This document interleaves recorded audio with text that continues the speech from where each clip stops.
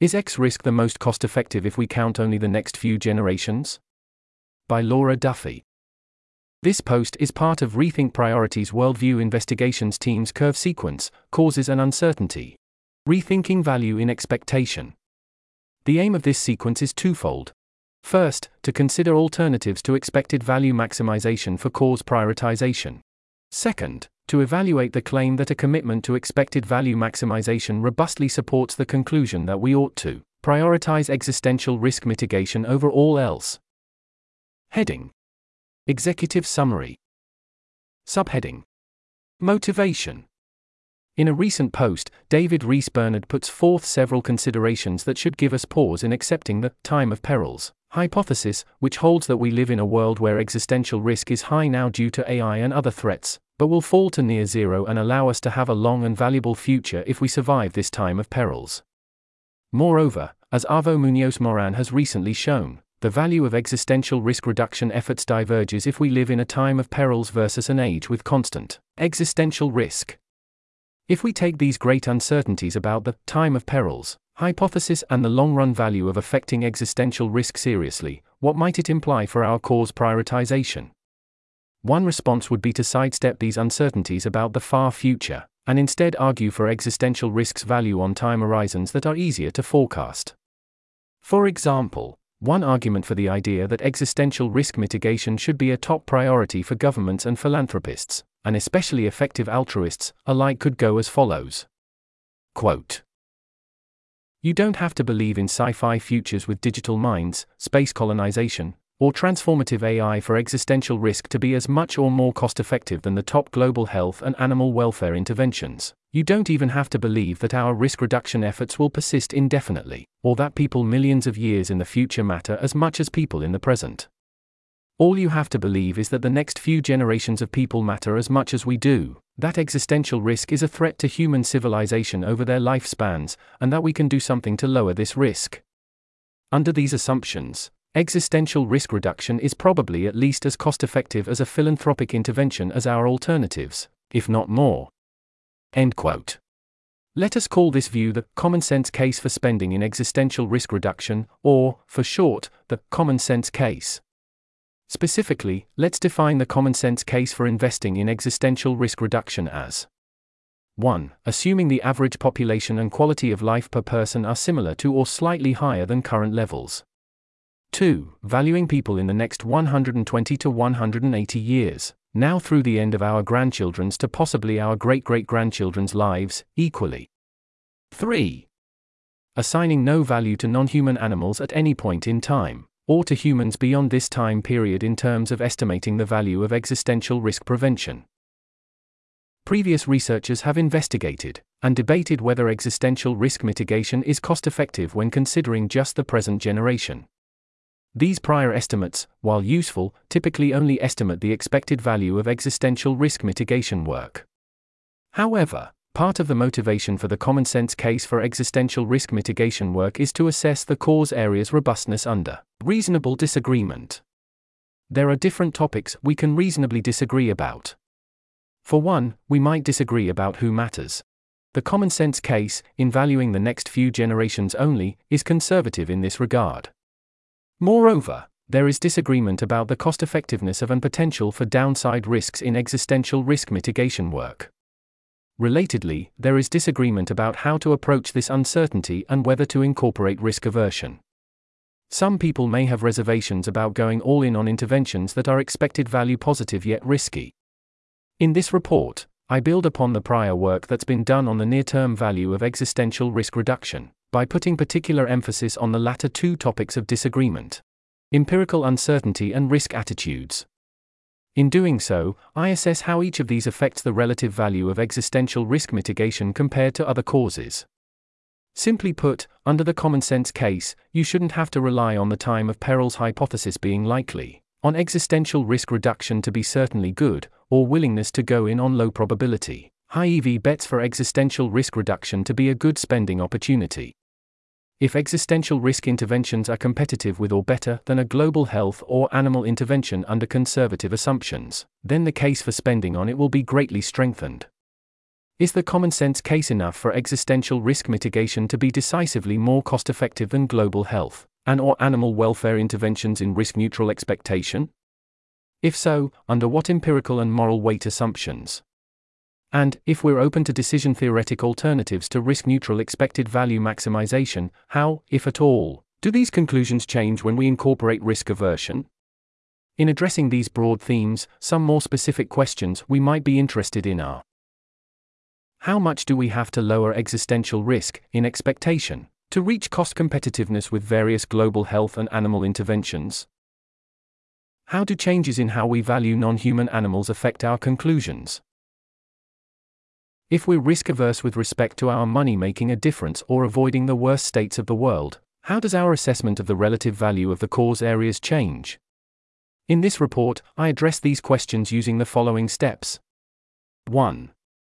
I first describe a range of prior estimates of the tractability of existential risk mitigation to get a sense of what expected cost-effectiveness estimates are typically considered plausible within the effective altruist community. 2. Then, I use a mathematical model that estimates the cost-effectiveness of 12 scenarios for existential risk projects that each have different distributions of impacts on existential risk and different degrees of plausibility. 3. Next, I model the cost-effectiveness of a low-risk global health intervention and 3 animal interventions for comparison. 4. Fourth, I compare the cost-effectiveness of each existential risk reduction scenario to these other causes under expected value maximization theory and with different types and levels of risk aversion. 5. Finally, I offer some key takeaways from and limitations of the risk aversion and cost-effectiveness models, and I offer opportunities for future research. In the following section, I give an overview of the example existential risk projects tested. Then, I describe the comparison interventions from animal welfare and global health cause areas I used. Finally, I give an overview of the results from evaluating the cost-effectiveness of each project compared to the animal and global health interventions considered under expected value maximization and risk-averse decision frameworks. Subheading: Existential risk mitigation scenarios. There are 12 example interventions I use to evaluate how spending $100 million on existential risk mitigation fares under the common sense case. The 4 variables I include in the analysis are: the probability of the intervention having a non-zero counterfactual impact on existential risk levels over the period of consideration, the next 120 to 180 years. The probability that, given an intervention has an effect, the effect is to lower the probability of an existential catastrophe over the period of consideration. If an intervention inadvertently raises existential risk, the relative size of that increase in risk compared to how much risk would have been reduced had the intervention succeeded. And if an intervention succeeds, the number of basis points of cumulative risk reduced, normalized to per $1 billion spent, assuming no diminishing marginal returns.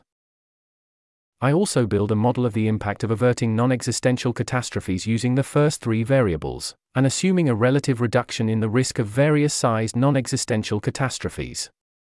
The 12 examples, or scenarios, for how an existential risk reduction project that costs $100 million could turn out are included in Table 1 below.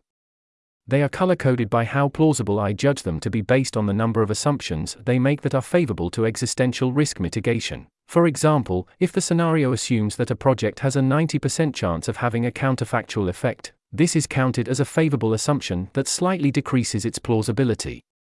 The dark green projects are labeled extremely plausible and conservative, the light green projects are labeled plausible but less conservative, the yellow projects are possible yet not conservative, and the red projects are deemed implausible.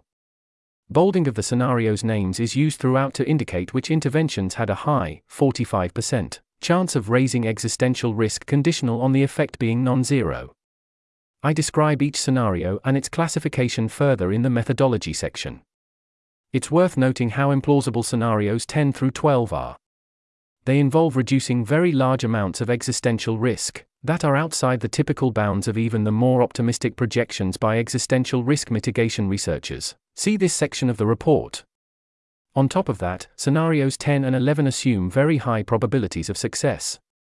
I think it's very unlikely that an intervention we'd find anytime soon could have an 81% probability of reducing existential risk and reduce a substantial amount of the existential risk over the next few centuries for so little money. Table 1. Parameter specifications for simulating the value of existential risk mitigation and the RES. The interventions tested assume a project spends $100 million over its lifetime, but I normalize the risk reductions in terms of basis points per $1 billion spent. Subheading: Global Health and Animal Welfare Interventions. Here, the low-risk global health intervention I included is donating to the Against Malaria Foundation to buy anti-malaria bet nets. The animal interventions include corporate cage-free campaigns and 2 shrimp welfare interventions. The first shrimp welfare intervention is one that introduces stunners to prevent suffering from harvest and slaughter in an ice slurry. The other is a hypothetical intervention that reduces the prevalence of harmful ammonia concentrations in shrimp farms.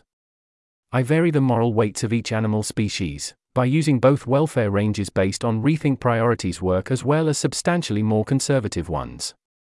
Doing so allows me to test how dependent the resulting relative cost-effectiveness of existential risk mitigation work under the common sense case is on how much you value animals. Under the higher welfare ranges based on Rethink Priorities estimates, shrimp have welfare ranges that are between 0.01 and 2 with a mean of 0.44. Conditional on their being sentient, I give this a 20% to 70% chance of being true with a mean of 40%. Hens, under the Rethink Priorities-based estimates, are assumed to have sentience-conditioned welfare ranges of between 0.02 to 1 with a mean of 0.29. Hens' probability of sentience is assumed to be between 75% and 95% with a mean near 90%.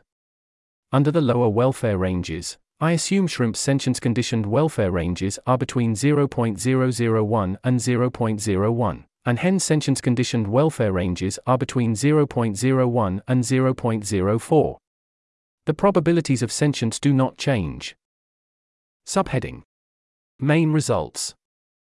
Subheading: Brief note about interpreting these results. In this report, I say that 2 causes are cost competitive with each other if they are not an order of magnitude apart or more. That is, if cause A is between 0.1 and 10 times as good, exclusive bounds, as cause B, then cause A is cost competitive with cause B. I define the range for cost competitiveness to be wide because these are imprecise cost-effectiveness analyses with lots of uncertainty, so generalizations between causes shouldn't be made if the difference between them isn't an order of magnitude. Subheading: Summary of results assuming risk neutrality. Table 3 below includes the summary of results for the risk-neutral cost-effectiveness estimates of all the existential risk, animal, and global health interventions studied. The full results are located in this spreadsheet and are analyzed in this section of the report. The calculations are in the common_sense_comparison.ipinb file of the accompanying GitHub repository. Here are some key findings. 1. Under pure risk neutrality, whether an existential risk intervention can reduce more than 1.5 basis points per $1 billion spent determines whether the existential risk intervention is an order of magnitude better than the Against Malaria Foundation, AMF. A. Spending on AMF is cost competitive with the more conservative existential risk interventions. 1. Spending on AMF is cost competitive with scenarios 1 to 3. Which reduce between 0.15 and 0.8 basis points per $1 billion spent in expectation. B. However, AMF is probably an order of magnitude less cost-effective than plausible scenarios that are less conservative. 1. Scenarios 4 and 5 reduce 1.5 and 1.6 basis points per $1 billion, and are nearly exactly 10 times more cost-effective than AMF as modeled. 2. Scenarios 6 through 9 are not conservative, but still possible. These scenarios are estimated to be up to 40 times more cost-effective than AMF. C. Only the most implausible scenarios are estimated to be more than 2 orders of magnitude more cost-effective than spending on AMF. 2. If you use welfare ranges that are close to Rethink Priorities estimates, then only the most implausible existential risk intervention is estimated to be an order of magnitude more cost-effective than cage-free campaigns and the hypothetical shrimp welfare intervention that treats ammonia concentrations. All other existential risk interventions are competitive with or an order of magnitude less cost-effective than these high-impact animal interventions. A. Even scenarios 10 and 12, which assume that $1 billion can reduce between roughly 50 and roughly 70 basis points per $1 billion, aren't an order of magnitude more cost-effective than the hypothetical ammonia intervention and cage-free campaigns. B. Scenarios that reduce between 0.15 and 0.8 basis points per $1 billion are likely less cost-effective than these animal interventions by an order of magnitude or more. C. Scenarios that reduce, in expectation, between 1.5 and 7.2 basis points per $1 billion are cost-competitive with spending on the ammonia intervention and cage-free campaigns. 3. Even if you think that Rethink Priorities' welfare ranges are far too high, many of the plausible existential risk interventions are not an order of magnitude more cost-effective than the hypothetical ammonia-treating shrimp welfare intervention or cage-free campaigns. A. Under low welfare ranges of 0.001 to 0.01, conditioned on sentience, the ammonia-treating shrimp welfare intervention is as cost-effective in expectation as AMF and cost-competitive with interventions that reduce less than 1.5 basis points per $1 billion. B. Assuming hens have welfare ranges of 0.01 to 0.04, conditioned on sentience, then all existential risk interventions that reduce 3.5 or fewer basis points per $1 billion spent are cost-competitive with cage-free campaigns, but no more. 4. Whether the intervention that stuns shrimp to prevent harm upon harvest and slaughter is, in expectation, cost-competitive with any existential risk mitigation projects depends entirely on shrimp's welfare ranges. A. Under the Rethink Priorities inspired estimates, the shrimp stunning intervention is cost-competitive with all of the interventions that reduce 1.6 or fewer basis points per $1 billion. B. However, if you assume shrimp, even if sentient, have welfare ranges between 0.001 and 0.01 times that of humans, then the shrimp stunning intervention is not cost-competitive with any other interventions. Table 2. Risk-neutral estimates of the mean number of QALYs ADALYs, sentience-adjusted, human equivalent, averted per $1,000 spent for each of the cause areas and existential risk projects considered. There's a table here in the text. The heading row contains 2 columns, which read: Intervention, mean QALYs ADALYs averted $1,000. Subheading: Summary of results under risk-averse decision theories. Existential risk reduction projects that have a high likelihood of lowering risk can be cost-competitive with highly reliable cause areas like cage-free campaigns and the Against Malaria Foundation under low levels of all types of risk aversion modeled, even if we only value the next few generations. Some of these lower-risk projects are also competitive under moderate risk aversion levels, depending on the type of risk aversion considered. However, existential risk reduction projects may not have this high degree of certainty of having a good effect. For hypothetical, expected value positive projects that have a high chance of having zero impact, 80%, and/or, conditional on having an impact, a high chance, 45%, of having negative impacts, low to moderate risk aversion can make these projects worse than doing nothing. Below I give an overview of how risk aversion affects the relative cost-effectiveness of existential risk reduction efforts, from most influential to least influential. Counterfactual difference-making risk aversion. Recall that these models assume that we're spending $100 million on either an existential risk reduction project, cage-free campaigns, the Against Malaria Foundation, a shrimp welfare intervention that treats ammonia concentrations, or a shrimp welfare intervention that implements stunning before harvest and slaughter. One way a philanthropist might approach their spending is from the angle of, how much of a positive difference is my money making counterfactually? In turn, they might be averse to their money having zero impact or making the world worse. In this context, an intervention might be penalized if it doesn't prevent an existential or non-existential catastrophe, or if the animals it is trying to help aren't capable of experiencing pain and pleasure, not sentient. If it causes a catastrophe or increases the suffering of animals or humans, then this is penalized even more. The two counterfactual difference-making models of risk aversion yield approximately the same results when comparing the relative value of existential risk reduction to other causes under counterfactual difference-making risk aversion. 1. All of the existential risk reduction interventions that have a high, 45%, chance of raising existential risk, if they have a non-zero effect, are net negative under slight amounts of difference-making risk aversion.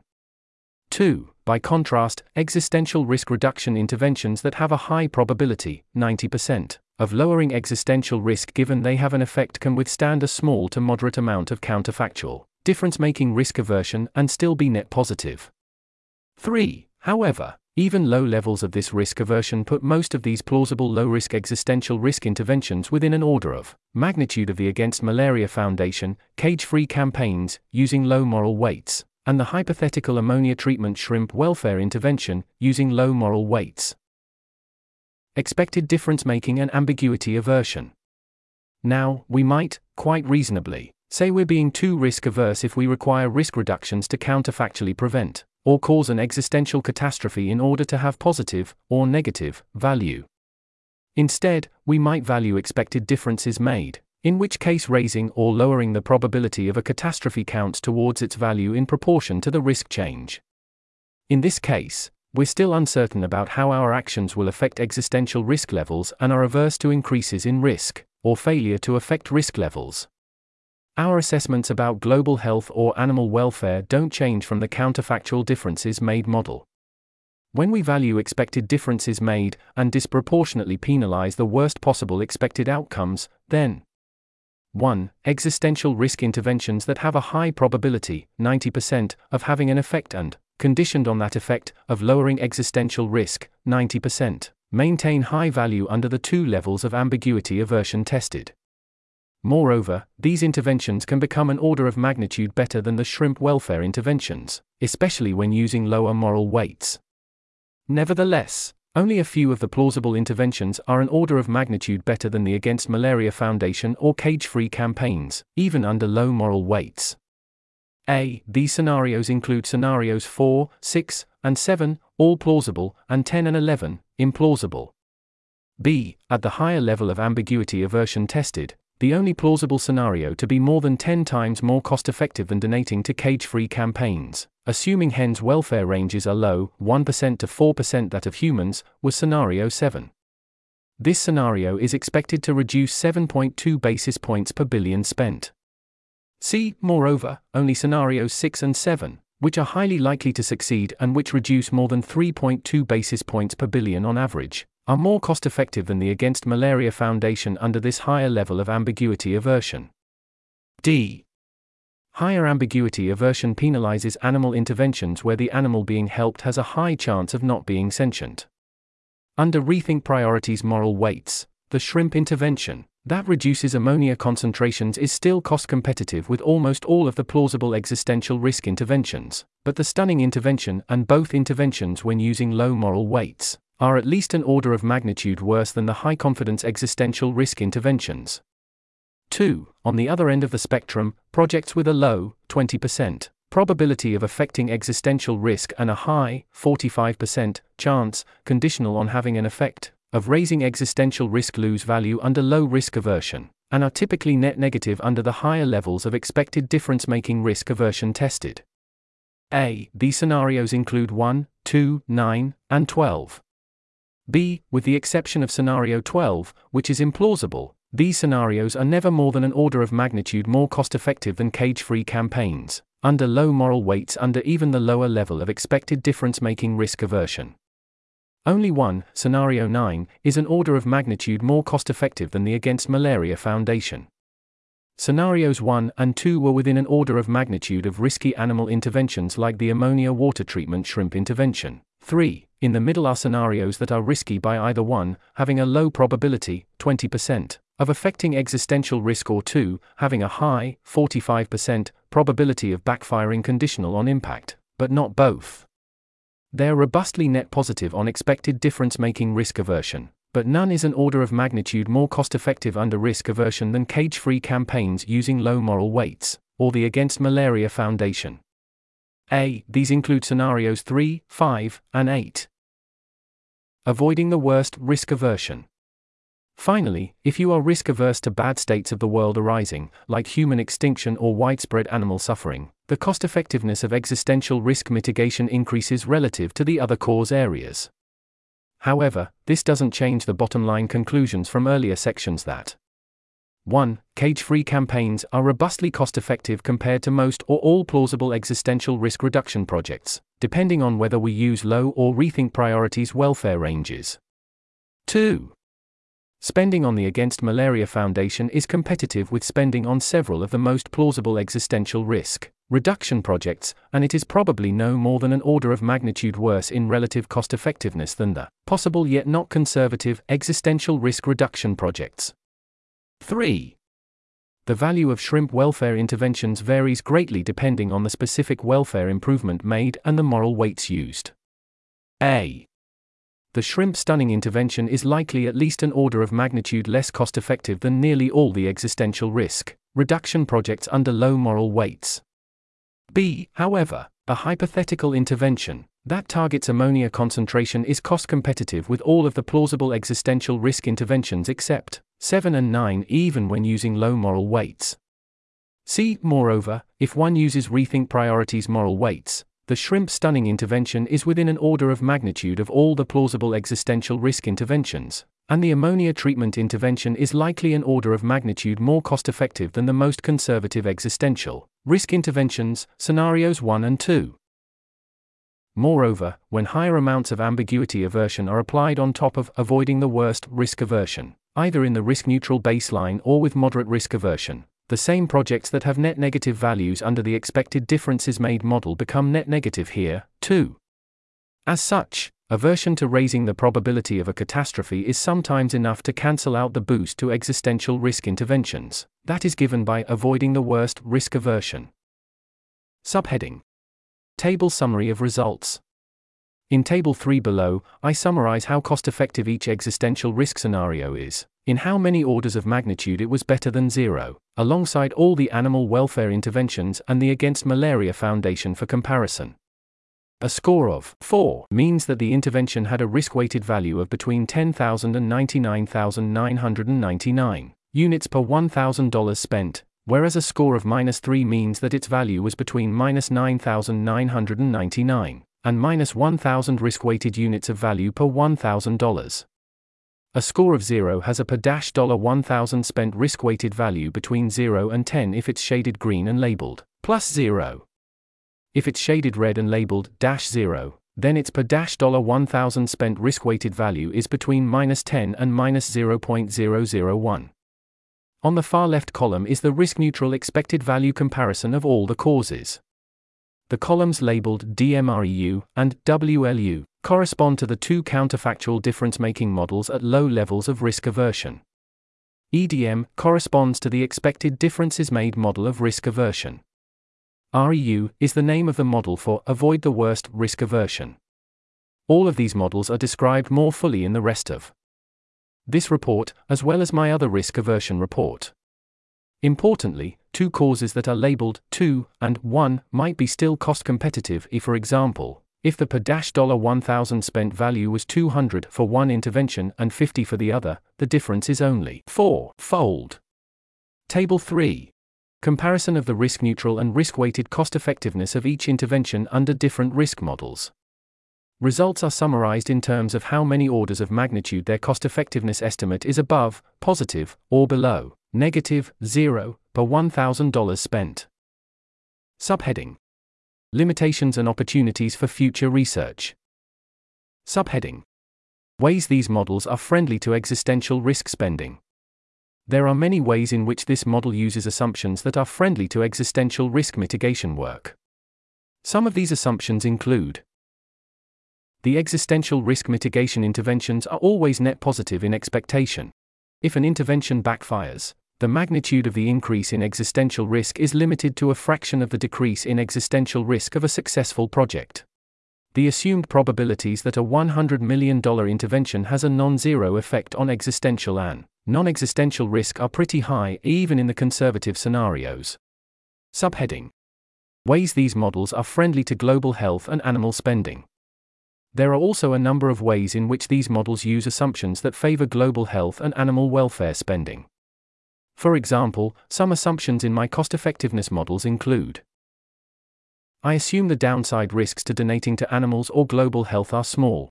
When using Rethink Priorities welfare ranges at least, I assume hedonism is the correct theory under which to measure changes in welfare and convert them to moral value.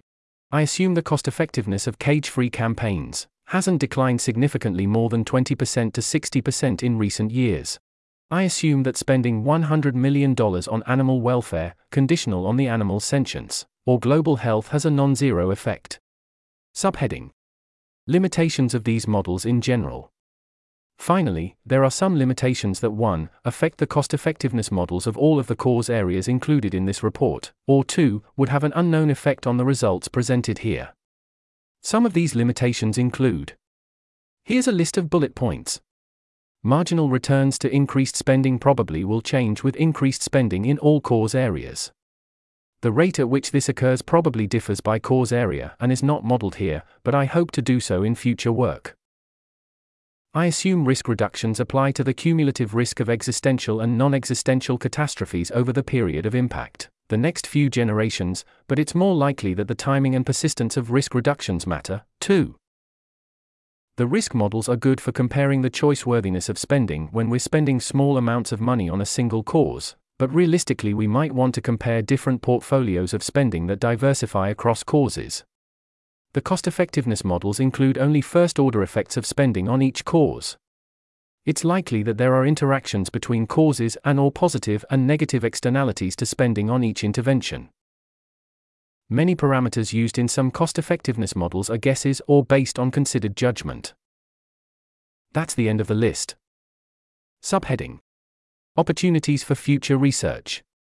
Based on these limitations, I would like to do further research that makes the following improvements to the risk aversion and cost-effectiveness models for all causes. Building a model of how the cost-effectiveness of each cause changes as more money is spent in the area. Analyzing and comparing the value of various, more diverse spending portfolios made over time and under different degrees of risk aversion. Adding greater sophistication to the existential risk mitigation cost-effectiveness model by, in particular, adding factors relating to the timing and persistence of different projects. Heading: Acknowledgements. There's an image here in the text. The paper was written by Laura Duffy. Thanks to the other members of the Worldview Investigations team and Marcus A. Davis for helpful discussions and feedback. The post is a project of Rethink Priorities, a global priority think and do tank, aiming to do good at scale. We research and implement pressing opportunities to make the world better. We act upon these opportunities by developing and implementing strategies, projects, and solutions to key issues. We do this work in close partnership with foundations and impact-focused nonprofits or other entities. If you're interested in Rethink Priorities work, please consider subscribing to our newsletter. You can explore our completed public work here. This article was narrated by Type 3 Audio for the Effective Altruism Forum. It was first published on October 30, 2023. The original text contained 3 footnotes which were omitted from the narration. To report an issue or give feedback on this narration, go to t3a.is.